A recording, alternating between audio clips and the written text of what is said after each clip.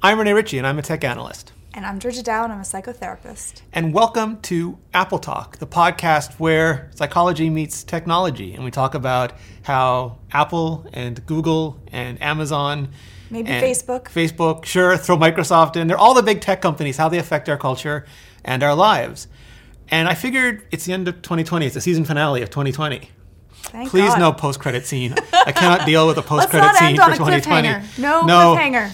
But I figured we'd look back for the Apple topic. We would just look back at how they navigated 2020 and sort of how we navigated it. Sounds good. Because I think it started off as a normal year. It's so long ago and so recent. It's like this huge time dilation. I know. It is almost like there's like pre-pandemic, post-pandemic worlds. But I don't remember when it started. I do. What's your earliest? I remember it. Like I feel March, but I feel like it started before March. For me, it was March. Like it was March. We were planning to go to New York. Okay. And we did go. We went. And it was the beginning. Like they were like saying like, oh, there's this thing, and no one was really serious about it. So we're like, oh, let's still go. We'll bring tons of hand sanitizer and spray. But we still went to New York. Yeah. Which was one of the first places that hit. Yeah. And that was the beginning. And then when we got back, there was pretty much everything was slowly shutting down. There's rumors that it was at CES. Like I don't think anyone will ever know for sure, but there was rumors that it was at CES in January, and a lot of the is what they say, yeah. Post-CES plague that people got might have been COVID, but they didn't really test for it back then, so we don't know. We don't know. Yeah, so it probably started in January, but when we really heard about it was in March. Yeah. And so Apple pre and post, what are your thoughts? Well, so it's interesting because Apple doesn't always do a March event. They mostly come out at night. Mostly. They mostly do a March event. Mostly. And rumor was they were going to do a March event this year, and that was going to be similar to 2016 when they had the iPhone SE, the 9.7-inch iPad Pro, and I forget what the other thing was that year, but I think there was a third thing. But anyways, that they were going to do a new iPhone SE, a new-ish iPad Pro, and I think there was a third thing this year too, but honestly, I'm in like the middle of Tenet. I'm not going forward nor backwards in time. I'm kind of just spinning in a time circle. But instead, there was no event, like no invitations.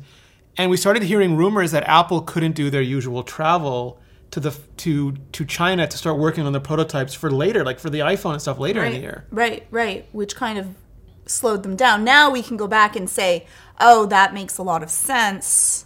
Yeah.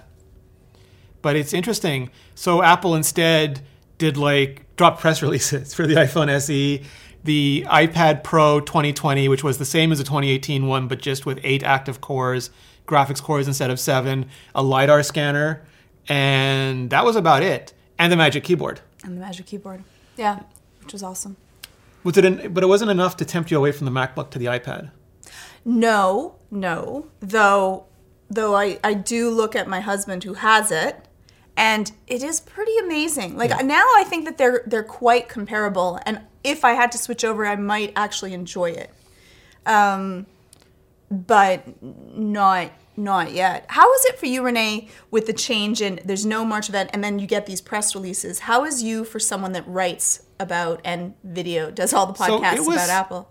It was good and bad. I missed seeing everybody because there's nothing that can replace just the networking that goes on. Yeah. When you're at an Apple event, you see everything that happens on the stage, but also then you go to the hands-on area and you know a lot of the people there. I know a lot of the other media people, Marquez would be there and Gruber would be there and Joanna Stern and, just so many people, and you can bounce ideas off of them. Right. But also all the product marketing people from Apple are there and they're just answering questions that come up. And yes, you do briefings, but those are those are over WebEx or Zoom or something. And there's only a few minutes and there's not just the back and forth banter.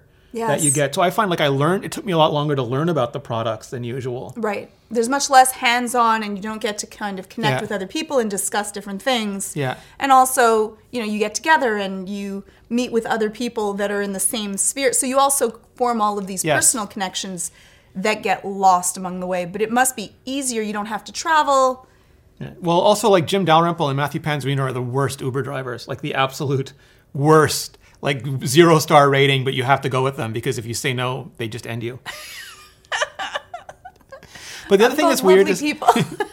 I don't miss the not traveling because for me it's a 7-hour flight, and plus you have to leave to go to the airport, go through the airport customs. Well, plus you have to pack like so much stuff to make sure that you have battery power. You have enough plugs. I go with my iPhone. Do you go with your iPhone? I've only ever gone with my iPhone so far, but it's still like the travel takes so long, and then being at the event takes a long time. So I actually can produce more video or write more articles when I'm not going to the event, which is like you're more productive without it. I'm more productive based on less information. More stuff, less quality. Yeah. Well, I mean, like I have to like at the beginning, I was taking a long time because I was going and like chatting with people and trying to find out all this stuff. And I noticed like a bunch of other YouTubers were like 3 minutes before the event ended, they had their first video up, and I'm like, how, Father Morel, how? And I just didn't, and I still can't do that, but I have gotten to the point where I can sort of figure out what I want to say about it. Right. But it is different because then I'd have to like finish the event, leave the hands-on area, go find some place at Apple Park to talk, usually like one of the areas, and like The Verge is doing their video. Make sure you have a connection, enough speed. Yeah, and Wi-Fi. Film something, and the voiceover is not going to be as good, and depending on the quality of the hands-on, and did I get everything, and because I was doing it alone the last couple of times, people were like, you're not even in the videos. How do we even know it's you? And I'm like, I'm the one shooting the video. And then I realized that they needed proof of life. And then how do I get this proof of life? Right. Which is also a huge difference between doing this independently versus having a team with you that they're shooting the video, they're going to help you. Or just being like Marquez, who has 10 years of experience doing that. I got to just steal more from Marquez. Just got to watch him how he does all that. That's it. Now he has the robot dog that shoots it for him. I don't know if they let that into Apple Campus. That'd be so cool. I'd just have it walk with me everywhere. You would. I would. Luckily for the rest of us, the battery life isn't long enough. I would bring something so I could charge it back up. Hold, please. That would be the best. So, and it was kind of like, it wasn't a full event. Like Apple didn't do an event. They did have a video with Craig Federighi demonstrating the cursor support and the Magic Keyboard. And they said that they had like one-on-one person, like you could make. Was that for that time that you could actually? No. Okay, no, that was just later. Like they just put out and they didn't even show the video anywhere. They just gave it to some people in the media, and they had one with like developers showing the AR capabilities of LiDAR, and they had one of the iPhone SE, and that was just not a lot of visual information from Apple, and not a lot of like reference material you could go back to. Right, not a lot of stuff you could work. No, so I feel like that was like an ignominious start to the. Yes. But then WWDC rolled around. It was a few weeks late, but they announced it early, and wow, did they, I think, overachieve. Like, the presentation was amazing, like with all the camera angles. Was amazing. Well, also the movement of the cameras. Yes. Like you really felt like you were there. I got some butterflies every once in a while. Like drone shot, pan, warp, zoom, transition. Done. And it wasn't just that, because they had all the sessions and they had all the people from WWDC, the engineers that were presenting. Like mutual friend Ali Kazmuha did her session on I'm blanking on it, Game Center, which is what she's been working on for the last year or so. They do it all in secret, so we don't know what they're working on until we actually see them do their presentation. And she like had her little dog on the side of the desk. Aww. And Serenity Caldwell, she did the catch-up videos. Every day there was a new Animoji Serenity Caldwell telling us the highlights from the previous day. So cute. So like seeing our friends as part of the show was ridiculous. Oh, it's just so nice. But how is that, like, developers are used to going and sitting in an auditorium and having those sessions presented to them, and especially the labs, they're used to going into these labs and sitting down and talking to the engineers and going over the devices and the code together. What is it like when you suddenly have to do that intermediated by a screen? You lose some of that connection. You lose that ability to be able to connect more, to be able to be hands-on, to try it out, to be able to ask questions.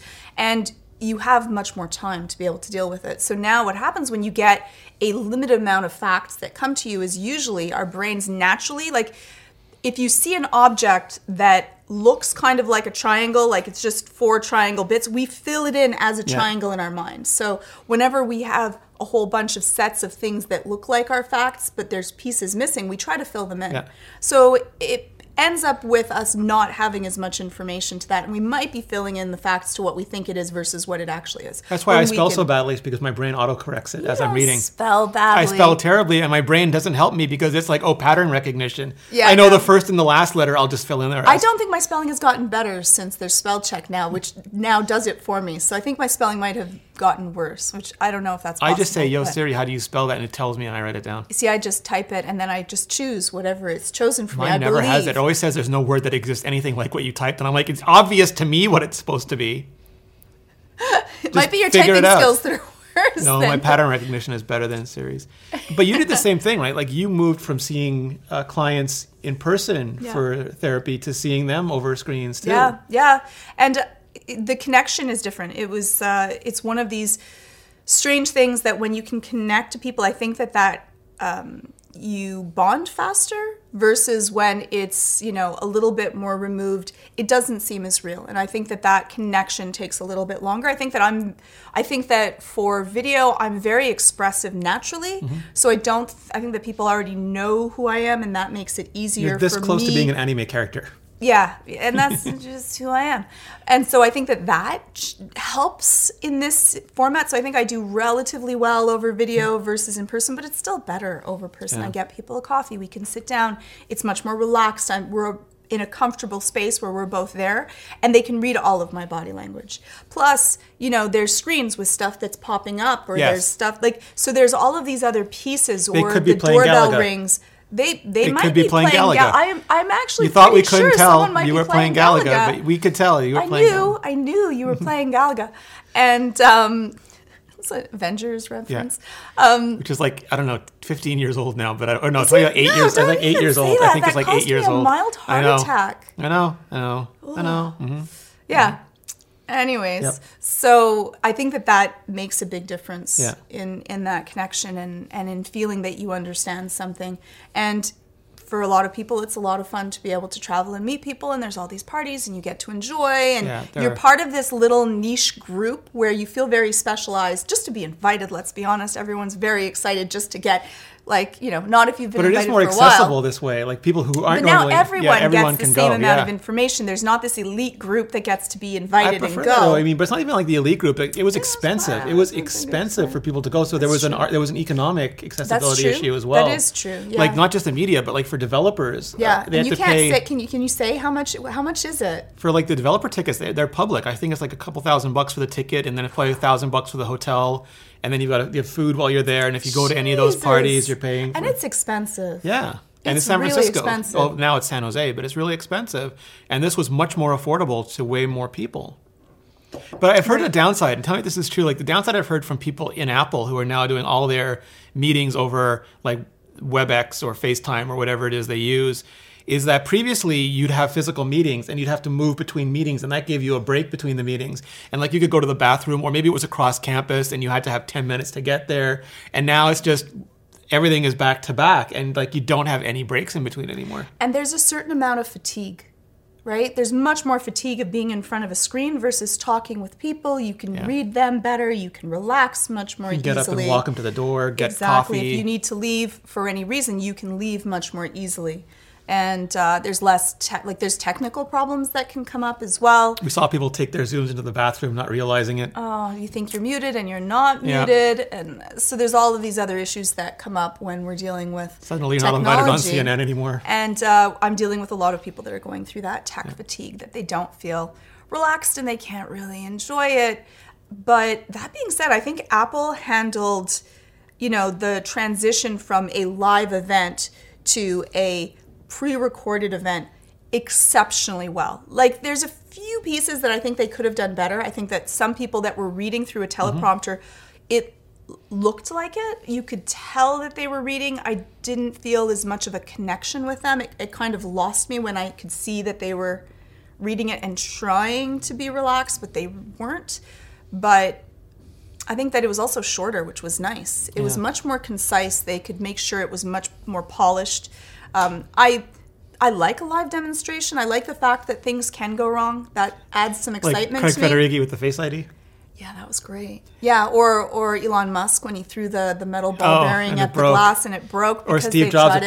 Hey, Johnny, they're not turning off their MiFis. They're not turning off their MiFis, Johnny. I'm turning this entire event around if you guys don't. I drive this event right back home if you kids don't turn off your MiFi. We're not doing this. We're not doing this. Yeah. And so I like those kind of moments because you get to see what happens. And I think that that's more interesting, but this way it's much more efficient and probably cost-saving for Apple as well. Yeah, for sure. Like the production, I'm sure the production cost on that stuff was high, but nothing near the expense of having to, handle the logistics of, especially 5,000 people or 6,000 people for WWDC. Yeah. And it seemed to get better as they went on. Like WWDC was a good show, and they had some amazing transitions. But John Gruber, I was on his podcast earlier in the week, and he likened it to an Apple TV show. And this was like a season of it where it started WWDC, and we got an episode in September, an episode in October, an episode in November. And like they started doing the things like the zooming in on Jeff Williams' watch, or the going through the pool, or like Cayenne was like badging in on the fish tank and the tree and all those things. And the James Bond case that she was opening and opening and opening. Well, the James Bond case was a little bit lackluster because I was hoping for something else. What? AirTags. You wanted AirTags more than an iPhone mini? Yeah. You monster. I know. It's a mini. I know. It's the Baby Yoda of phones. I know. That's what I wanted. I wanted that. Yeah, and I thought that was interesting too because, again, usually we would be in the room, we'd be live blogging it or taking notes and then immediately going to a hands-on area. And it would be just like a million miles an hour. But now we're just all sitting in our living rooms, most likely in pajamas with, Charizard slippers on, with a tub of Haagen-Dazs on the side. Perfect. Watching the live stream. It was a really different... Do you think it was... What's the right way to say this? Because the event would, people would hang on more because they'd watch the event and then they'd wait to see what everybody was tweeting or Instagramming from the hands-on area. Yes. And this was different because when the event was over, at first the events were short. Usually the events are about an hour and you have like one or two of them in the fall. We had 3 events and they were between like 30 minutes and 40 minutes. But when the event was over, it was over. It was done. And you know that there's no new information that's really coming out. And there's no hands-on. There's no hands-on. Yeah.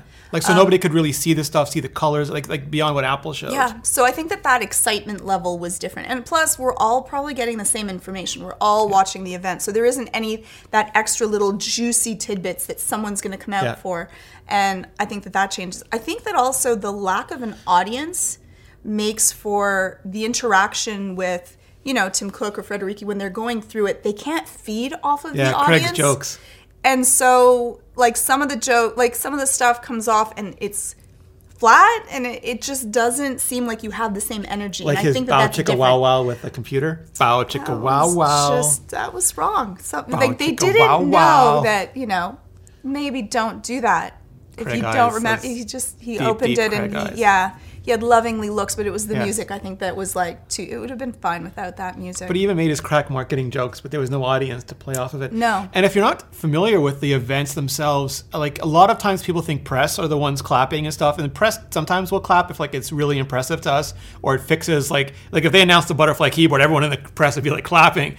But quite often they have Apple retail people, the best Apple retail people get nominated and they get to go to the event and Apple flies them in. And they are super Apple fans because they work at Apple retail, but they do not follow the rumors. Most of them do not follow the rumors at all. So when Apple announces something like the iPhone 12, for example, typically we're all expecting that. We've heard everything about it's going to be squared, it's going to have this or that. They haven't, but they love iPhones. So they're like, oh my God, look at that, it's square. And they just explode and you get this pulse of energy throughout the room. Yeah, which we lack. And I think that in some of when they were doing the taped presentations, you can tell that the energy changes through it. Some people are very nervous, some people are tired. They might have done, usually it's just one shot, you do it, you're in, you have the energy and you're done. Versus this, you might do, 6 or 7 shots to make sure that you get the right one. Yeah. And eventually it can become a little bit lackluster and you just don't have that same oomph. But also the stress level is different. Usually you'll go to bed knowing that you have to present and you have one shot to present the next morning. And it's live and how many millions of people are going to watch it. All the millions. All the millions. All the millions. And you have to get up on stage. If you've done a lot of public speaking, you have to get up on stage and perform. Yeah. And in this, everything is filmed. You just got to wake up and see how people react in the morning. Yeah, exactly. But it's hard to keep that energy throughout each taping, right? Like the first ones might be more spontaneous, and then someone critiques you should do this or you should do that, or you forget a word, and then after that you're just feeling a little bit more. Okay, Craig, this time you're on a bicycle. Give me like on a bike. Okay, now act like a shark is chasing you. Do the exact same scene, but a shark is chasing you. And Craig's just like, what is going on here? Steven, Mr. Spielberg, down. Yeah, so it's different. It's just a different kind of feel to it, and I think that came through. But I think Apple did better than most of their other vendors, competitors, companies. Like some of them were really hard to watch. Like Samsung got better fast. Like their first ones were terrible. Like they had people who were really uncomfortable sitting there literally reading off a screen, not even looking at us. No, it was really, and some of the shots where you were like, why? I think it was Google's one where I'm like, why are we doing this? Like there was points where you're like, why are we here? I'm done with this now. Yeah. Please move forward. Yeah. Well, and some of them just filmed their stage. Like they got up on stage in an empty room, like, and you could see like there was no audience, and they did like a stage performance, which is like filming a play, which you can do well, but you can't just stick a camera there and film a play. It's not the same. Yeah. It's just not the same. Like we invented modern filmmaking techniques because they realized you can't just film a play. Right. That's why you have the ability to zoom in and move and skip and pan and do all these things it's to make all it in the visually editing. interesting. Yeah. So going into 2021, Georgia, what do you think? Should Apple just revert, like when it can? Like I don't think any of us will be going back to anything approaching normalcy until like June, maybe September. But like, so probably if the Apple does another March event, if they do another WWDC, I'm imagining it'll be the same as this year. But come like next September, depending the year on where after that, do you think we'll go back to normal? Do you think we should? Do you think there's a hybrid? Do you think this is the new normal? My thought is that it'll be a hybrid. Like my thought would be that why don't you do the smaller event and you just do it like this? You just film it. It's quick and it's easy.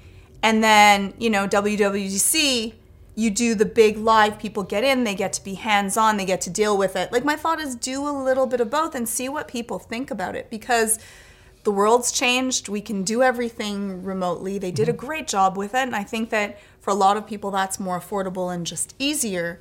But I think people still enjoy being able to get to go and see and do and meet people and to be able to actually touch the product. There's a huge difference between actually touching it and feeling what it is versus saying it. Like I remember, Lori, when we were talking about the Home Mini, like the size of it is different from seeing it on screen versus actually holding it. This is minute. I have tiny little hands. This is minute. Like the size of a softball, right?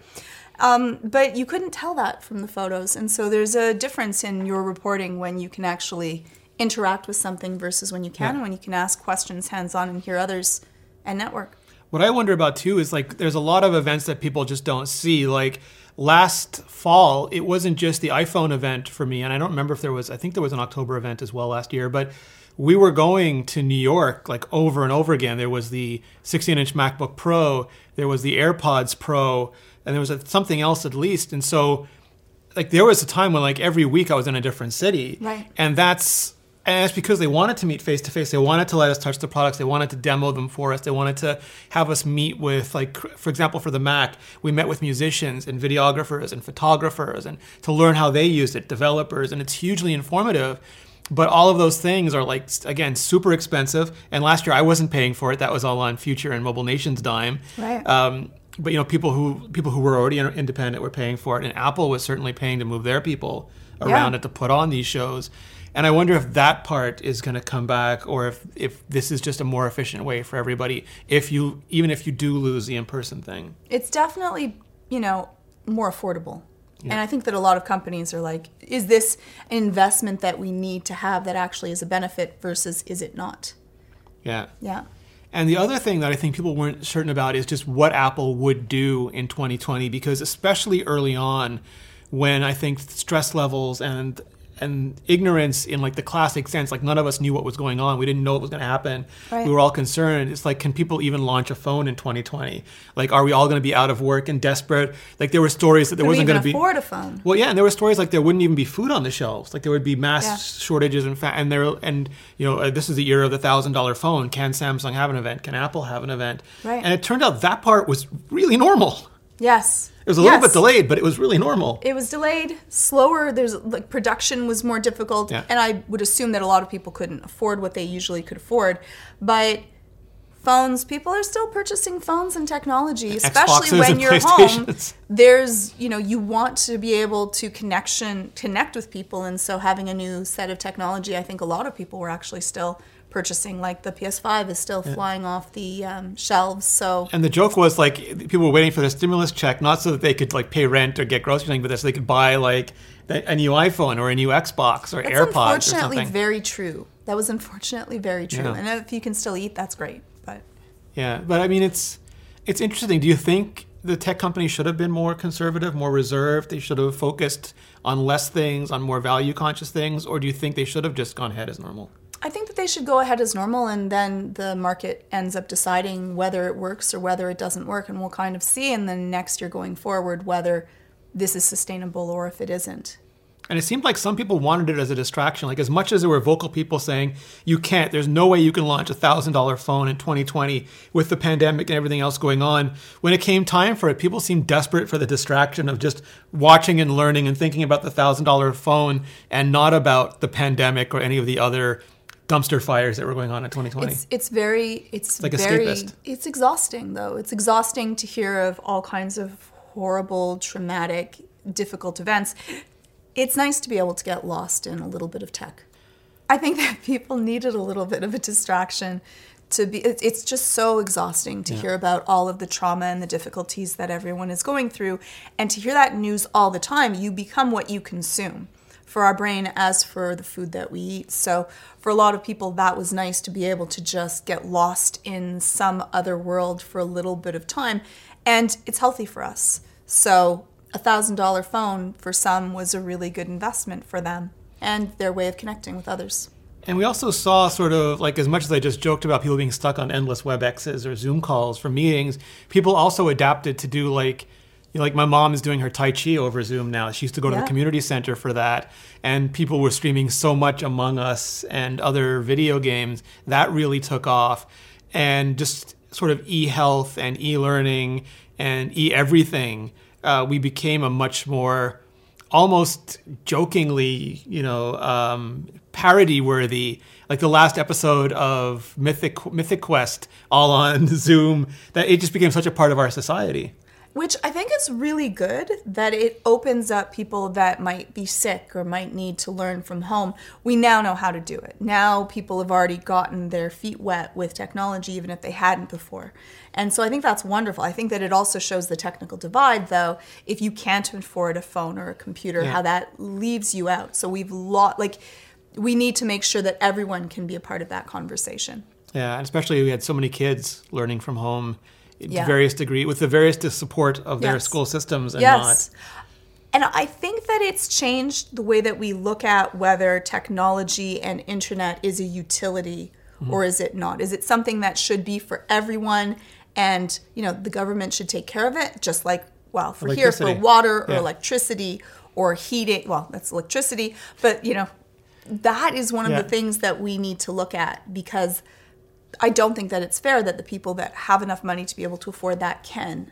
And then other people are left behind because they can't. Because it does change what you can do. Yeah, I think there's two aspects of that. Like with the Industrial Revolution, like electricity came to everybody. You still have to pay an electric bill, but there's no question about, unless you're in a really rural area or you're breaking ground on an area that wasn't previously developed, almost everyone has access to electricity. Like it's available to them. In the first world, Yeah. And that's not necessarily true of internet. No. Or the quality of it. Or the consistency. Or the manner even in the first world. Or the manner in which it is divvied out and the cost of that and the way that it's charged to people. I think that people are looking at that, and we need to kind of change the manner in which we deal with it. 5G will solve everything, George. It's all 5G. 5G, 5G, 5G. If nothing else, the September Apple event told me it was 5G, 5G, 5G, 5G. I've now said it 1/100th as often as Verizon said it during the September event. 5G. Make it a thing. 5G. So one of the ways that I was particularly impressed with e-learning this year was today's sponsor. We have a sponsor today. We have a sponsor. I'm so excited. Yeah. It's our first sponsor. I know that we're not supposed to be all excited about this. You can be excited. I'm so excited. Milestone achievement unlocked. Thank you so very much for sponsoring the show. Please support them because they supported us. And it's brilliant. Yay. Brilliant.org/Apple Talk. And what I love about Brilliant is that it's not like learning as drudgery, as like work, as like something you don't want to do. They make it fun by making it into puzzles, like with storylines, with like, for example, one of the big things that they're working on now is neural networking. So cool. And that is the foundation for everything. Like a lot of stuff we talk about on this show involves like machine learning and algorithms and, you know, how they're used for computational photography or computational audio, or like what YouTube video you're going to be shown next, just what song, music you're going to be recommended next, just all these things. And I don't think it's always obvious how that stuff works. But Brilliant has a course where they just take you through everything, and they do it through like games, like you lost your keys in your room. Like you just did not clean your room, your keys are lost in there, but you have these colored tiles that'll light up based on how good your guesses are. Right. And it shows you how you train neural networks to make those sorts of guesses and find your keys with very little information, but increasingly quickly. And they have another one that shows how, like Scribble on the Apple Watch, one of my favorite features. And now it's on the iPad. You just do your handwriting, about how that kind of handwriting recognition works. Amazing. Because it's not just like a shape, because everybody, like your letters are different than my letters. And it's got to recognize what the letter B is, not a specific formation of the letter B. And they show you just how that stuff works. And it's endlessly fascinating. And you can learn all that, and you can learn math and computer science and now a lot of people are spending their time, now that they're at home and have more time to be able to learn, better their knowledge. This is a wonderful way to do it. Absolutely. And the cool thing is, like, you can sign up for free. You can check out all the free stuff. But the first 200 people who use the link in the description, who go to brilliant.org/AppleTalk, can get 20% off the premium version, which is just everything. It is like an infinitude, a multitude of brilliance, of brilliant learning. And really, like, if you want to level up in 2021, Brilliant is absolutely the way to do it. And we really appreciate their and all of your support. Thank you. Thank you. Thank you, Brilliant. Thank you, Brilliant. Thank you, everybody. So, Georgia, I heard a rumor. Did you hear a rumor? I heard that you started a YouTube channel. I did. Like, it's there. There's a YouTube channel. There's a YouTube channel with your face on it. I know. Yeah. So I might have started the rumor. You might have helped me with the entire process of this. And there was a lot of questions about other people that are wanting to start up their channels. So we thought we would go through what it was like, my feelings, your feelings, what do you do? Well, first, why are you starting a YouTube channel? Because I think a lot of people dither about starting it. I think that I probably should have started a long time ago. The same way. I know. Someone had told me. I know. And I think that for me, even though I do this a lot, it was scary. Like, there's a certain amount of like a fear of failure. Two things that stall me in this process was, one is that I know a whole bunch of fabulous YouTubers, and she means Justine. Yeah, well, that's like a level above, that do amazing jobs. And so it's a hard thing. And plus, I usually do it with someone else. And this one, I'm going to be doing just mostly videos that will be myself and in my field of psychology and my reactions to different stuff that's out there.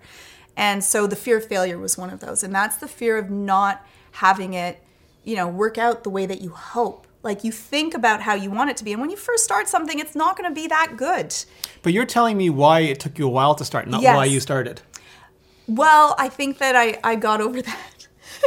I was like, let's just do it. I'm just going to do it. I would love to. I'm excited to do it. I think that the time was right. I have more time on my hands right now. And it's one of these fun things that I enjoy, doing things on video. It was that, or I was going to write a book. And I hate writing. I'm mildly dyslexic, undiagnosed, but probably am dyslexic. So my writing skills are horrific, and it's painstaking. If you see any of my IMR articles, they're just painstaking. It's not a smooth process. I'm so sorry, Renee. No, they were fine. You had to help me edit my thesis too. Yeah, no, it's all fine. Poor you. I love that you say that. You're so kind. It's all fine. No, it was good. Lies. It was thesisific. Right. And I love talking on video, and that's a lot of fun for me. So I also think that it would be enjoyable. I think that it can help a lot of people. A lot of people right now are struggling, and so they could go to these videos and they can be helpful, and we can go through different things. Like a resource.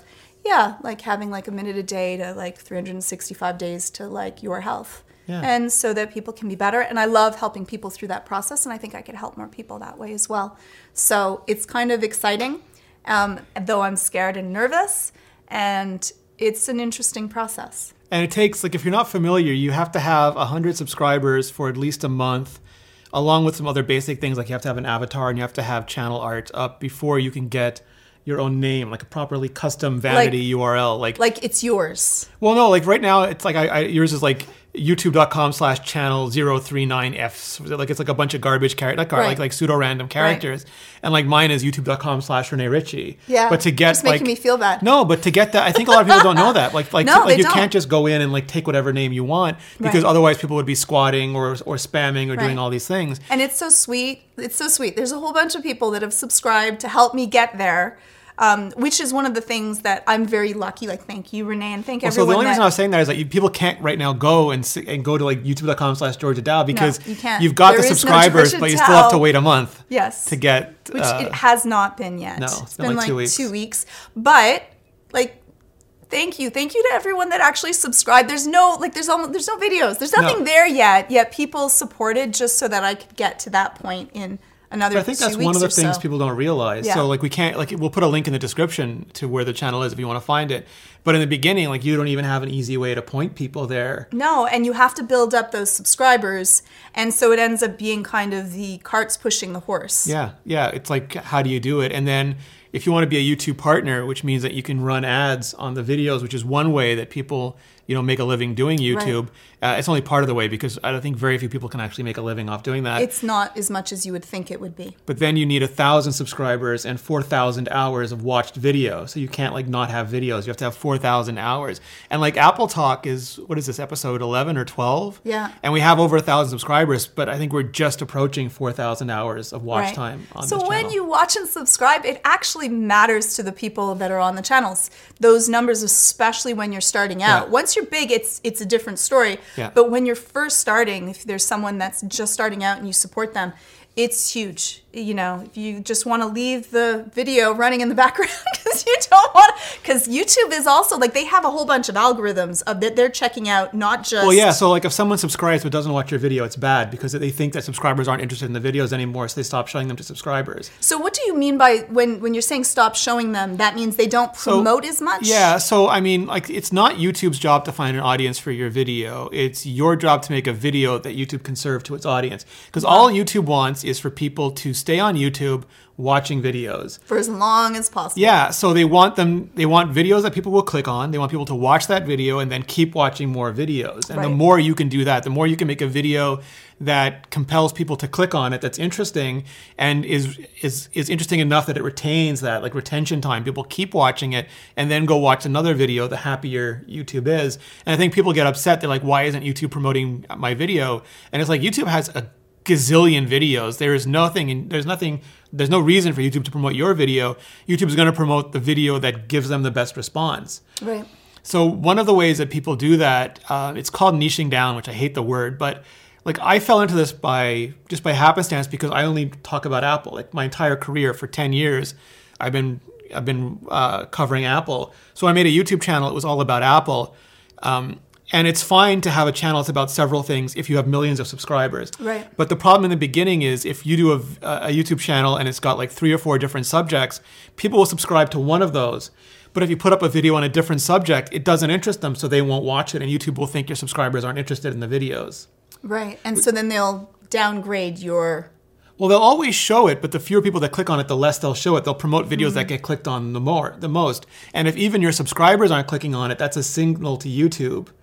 But like, I think you have the same advantage because you're doing psychology. And yes, there's a ton of niches inside. Like, I'm sure there's like couples, and there's like anxiety and stress and depression and all these different... There's like also self-help, and then there's reactions to that, and then there's education to that. Like, there's different areas which then could cause me issues as I go along. No, but I think if someone is subscribing for psychology and they get a video that's on psychology, at least it's fulfilling that expectational debt. If like you did 2 videos on psychology and then did one on circus tricks, they would see it pop up and go, I didn't sign up for this. Yes, plus I'm a really bad juggler. Well, same thing for me. Like, people keep saying, why don't you cover Android? And like, 1, I'm not good at it. But 2, people signed up for Apple. And if an Android video pops up, like 3 people will click on it and YouTube will think they're not interested in my videos. Right. And then the cost that you pay from that is what happens. Well, if it happens a lot, like it's also like if people just subscribe without watching the videos, YouTube again takes that as a signal that your videos aren't that interesting. And then what happens though? People get shown people have the chance. So a lot of people just think that if you subscribe, you get shown the videos, and that used to be how it works, but it doesn't. YouTube doesn't show all your subscribers the videos. They don't even notify them. Even if you like click the bell that says I want all notifications, I don't even think they actually do that. And most people don't. There's a subscription tab in YouTube, and like especially people on Twitter or like tech nerds will say, I don't understand people's problems. I just go to my subscription tab and all the videos are there. But most people don't do that. Like 90% of people just go to the YouTube homepage. Right. That's what I do. Or they see it in a sidebar to another video they're already watching. And your goal is to appear there. That's where you get most of your views from. You get very, very, very, I can't stress this enough, very few views from subscribe feed on Twitter. It's like a small percentage of your subscribers. So it's important to make videos that people find interesting and are willing to watch. And the best way to do that is if you get someone to subscribe, if they're willing to do that, to always give them a video they're going to want to watch. Right. And to have that be, an even amount of time in between so that they're able to know that there's going to be another video. Because also with people, if we expect something and it doesn't happen enough times, we could find it somewhere else. So that depends. That depends on, like, if you're doing CNN or like one of the big news channels, Al Jazeera, CBC, one of those, people just expect daily videos. So YouTube will only give you 3 video notifications a day. If you put out more than 3 videos, they will not notify people anymore. And that's a problem if you don't usually put out 3 videos a day. Because then, like I made this mistake on one of the event days. I put out a 4th video and almost nobody watched it because there was no notification for it. But if you're like CNN or Al Jazeera or CBC or BBC or something, you've got 12 videos a day, and people aren't going there for any particular video. They just are going to go to CNN to see what the next video is, like what is newsy for the day. Right. If you do one video every day, if you're like a Philip DeFranco, or you're just like you're making sure you have that habit, then yes, people expect that video every day. But if you put out one video a week, or you're like Mark Rober and put out one video, Mark Rober, put out one video a month, people don't know what day you're putting out. Like, they don't really remember. There's too much going on in their lives. So then it depends again. Then you want to show up in their homepage again. Because, like, when is Mark Rober's Squirrel Gymnasium Part 2 coming out? Right, I have no Sparkle, idea. Yeah, or the Glitter Bomb Part 4. Part 4. No when idea. Is that coming out? So I'm just depending on YouTube showing me when it's out. Right. Whereas the shows that I watch daily, like the news shows, I know that if I go at 6 p.m., like all 5 of them or whatever will be there. Right, exactly. So what would be your advice, Renee, for people that would like to start a YouTube channel and they're just starting out, they have no equipment or just the basic equipment? What would you say? Because it's hard, like, I'm really lucky in that, like, I know you, so I can ask Ira Newgle. I ask Renee. Renee's been really, like, as everyone thinks that Renee's the kindest person. He actually is the kindest person, but true. he can't help all of you to start off the thing. So if you were giving people advice for when they're starting out, they don't have their own Renee. What would you say to them? Are you blushing? Renee's actually blushing. No, I'm Canadian. I don't blush. I melt. It's like the Wicked Witch at the end of. Right. What would you say? Yeah, so like you don't need a lot of equipment. Like if you're a gearhead, maybe you have it. Like if you're into that stuff, but a lot of people just start off with their phones. I mean, like the classic example is I think like Mr. Beast, who now is like huge. Yeah, enormous. Just used his phone for a long time. Yeah, and if it's compelling, you're doing something that you enjoy. Yeah, well, I think even like the important thing is like to start. Like you're gonna do 100. And a lot of this, like everyone looks at Marquez, or they look at Justine, or they look at Mr. Beast, or they look at PewDiePie, or look at somebody, and they did hundreds and hundreds of videos that nobody watched. Yes. Like I forget what the average time was, but they did hundreds of videos. And you'll see, like if you go back and you sort their channel by oldest first, now they've got a lot of views on those. But if you look at like, oh, I got my 100 subscribers, it's a whole bunch of videos in. Yeah. And that's still true. There are always the examples that everybody sees, that people who blow up, like they live in their van or they do something. Yes. There are some cases of people that it's huge immediately, but for most people, even some of the most famous people, the first videos are not great. There's not great sound quality. There's not great video quality. Or they just don't have their voice yet. Or people don't know about them. They don't know, but you're learning, right? Yes. You're going to be getting better at this skill the more that you do it, and your later videos will be better than your first videos. You have to kind of keep at it, but it's a hard thing when you get, two people have watched your video, and one of them's your mom. Like it's the Olympics, and you want a gold medal. And you're going to have to train. It's going to take a long time to get that gold medal. And some people may be more naturally gifted than others, just athletically. Some people have better access to coaches, or they might be in countries that support those programs better. There's all these different factors, but ultimately it's the work that you put into it. And you could just be genetically running a 100-yard dash in under 8 seconds. Like that could just be you. But you could be someone who's at 9 seconds. It's going to take you a year or 2 years of training to get to that level. But if you don't start doing it, you'll never get there. You'll never get there. You miss 100% of the shots you don't take. Yeah. It's funny because when I was a teacher before, I was a therapist, and when I got my teaching degree, blah, blah, blah, I got this job, and then I was like, I went in to become a therapist just as a lark to see if I'd get in. It was like 2 weeks before the due date. Anyways. And I was like, the reason that I knew I wanted to make that jump is that even if I had one client, I thought I would be happier doing that than teaching, though I love teaching. It was a wonderful job. And so I knew that I would enjoy it even if if I wasn't able to sustain myself with it. Like I'd be able to eat, but that would be about it. And I was okay with that. So if you can enjoy the process, that it might be kind of a long road ahead, then go ahead. If you are hoping just for the fame and fortune, then this might not be the right reason or way to do it, because that is not a guarantee, and it's hard. It's hard work.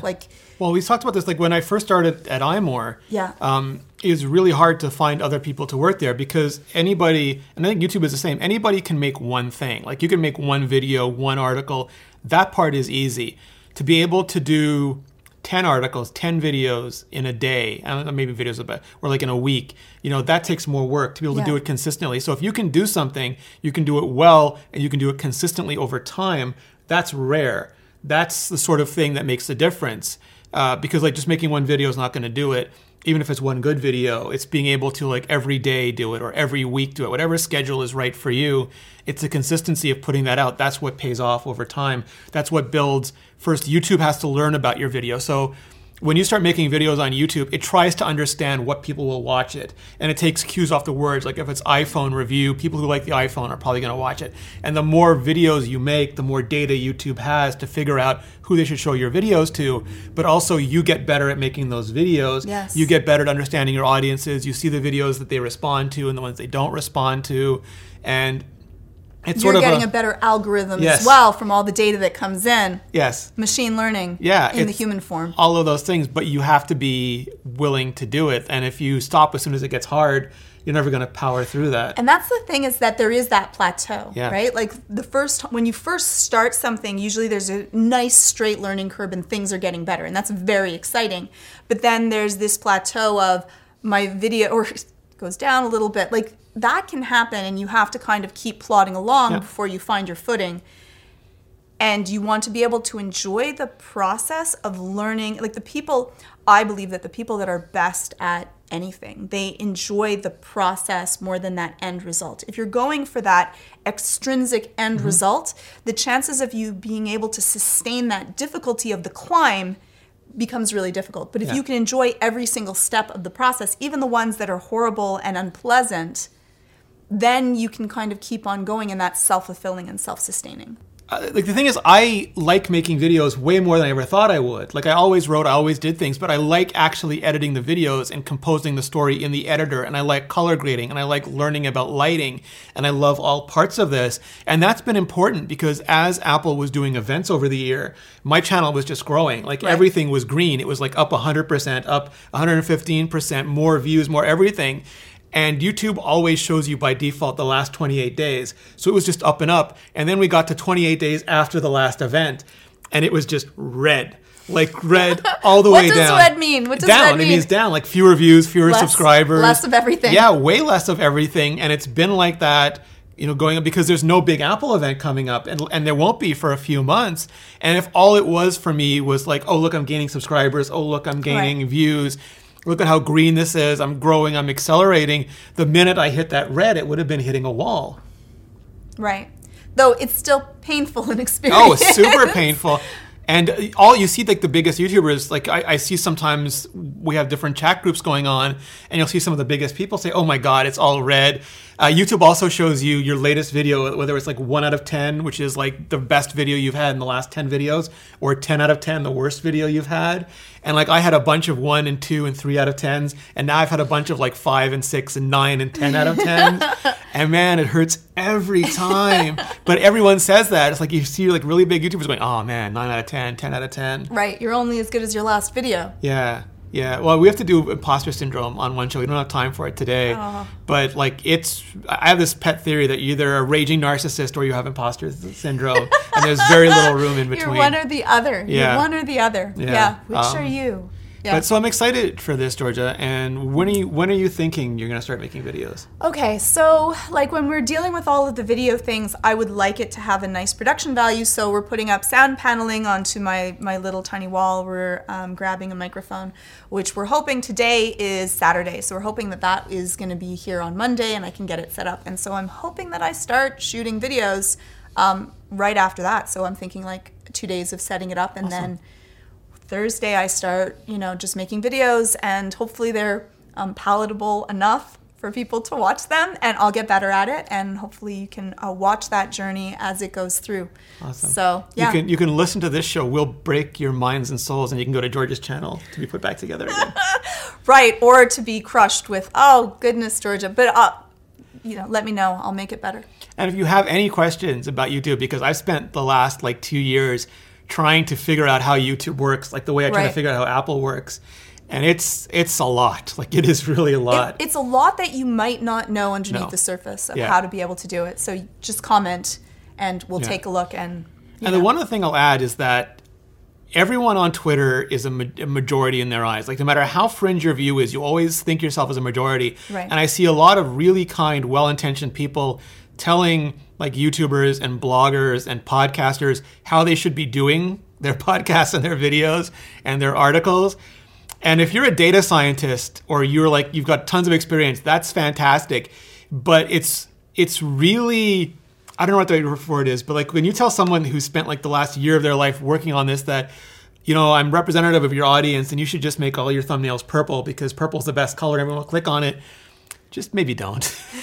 You see, I'm totally okay with that because I'm fine with just knowing that I'm happy that you like purple, but purple doesn't work for everyone, and that's all right. But it is true. People think that whatever is your rule book is everyone else's rule book, and that their everyone goes by that same way. But we're all so very different. Damaging. It's damaging in a way that I'll explain really quickly, and that is a lot of tech creators do have imposter syndrome. And when they get feedback from tech Twitter telling them, don't do this on your thumbnails, don't do that, this feedback, they take it. And it's bad for them. It is so bad for them because YouTube is not a tech audience. Sure, like there's a lot of tech people that watch it, but YouTube is it is the second biggest search engine in the world, and it's like one of the biggest video services, and it's 80 to 90% not tech people, mainstream people. And there's a lot of people who are YouTube native. Like the people giving the advice are usually older tech nerds who believe that like a lot of this YouTube stuff is just unseemly. The same way that they thought that bloggers were unseemly and like I get my advice from the Wall Street Journal and the New York Times. These bloggers, I don't know what they're doing. They don't even have proper indentation on their paragraphs.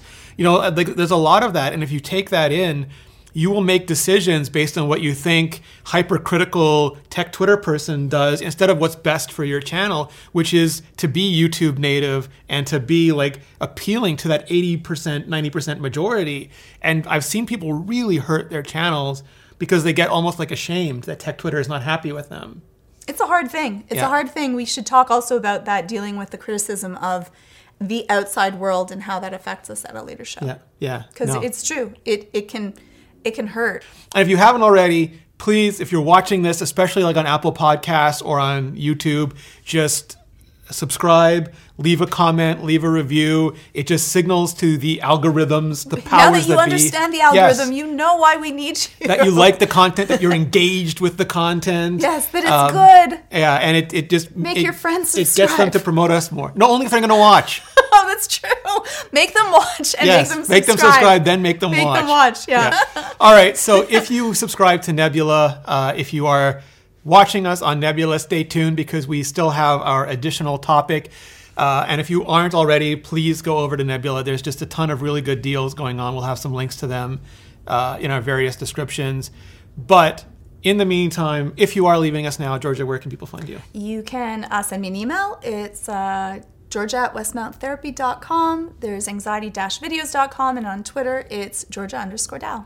For you, Renee? You can find me at Renee Ritchie on Twitter, on YouTube, on Instagram, again, because I went back to Instagram. I don't use... So my new thing now, and this is another tangent, is I haven't used the like button on Twitter for like 5 years because I found out like you can't delete likes on Twitter. And I don't want to give Twitter that data. And I used to like things on Instagram, but I'm stopping doing that now too. But that makes it like not really useful. So I'm just also confused now. We'll do that in another show. Yeah. Another topic. And you can subscribe to my channel. Yes, there's a link. I don't even know what it is. I'll put a link in the end. I'll put a link in the end card on the video, and I'll put a link in the description, and then you can go to it. Yeah. Subscribe.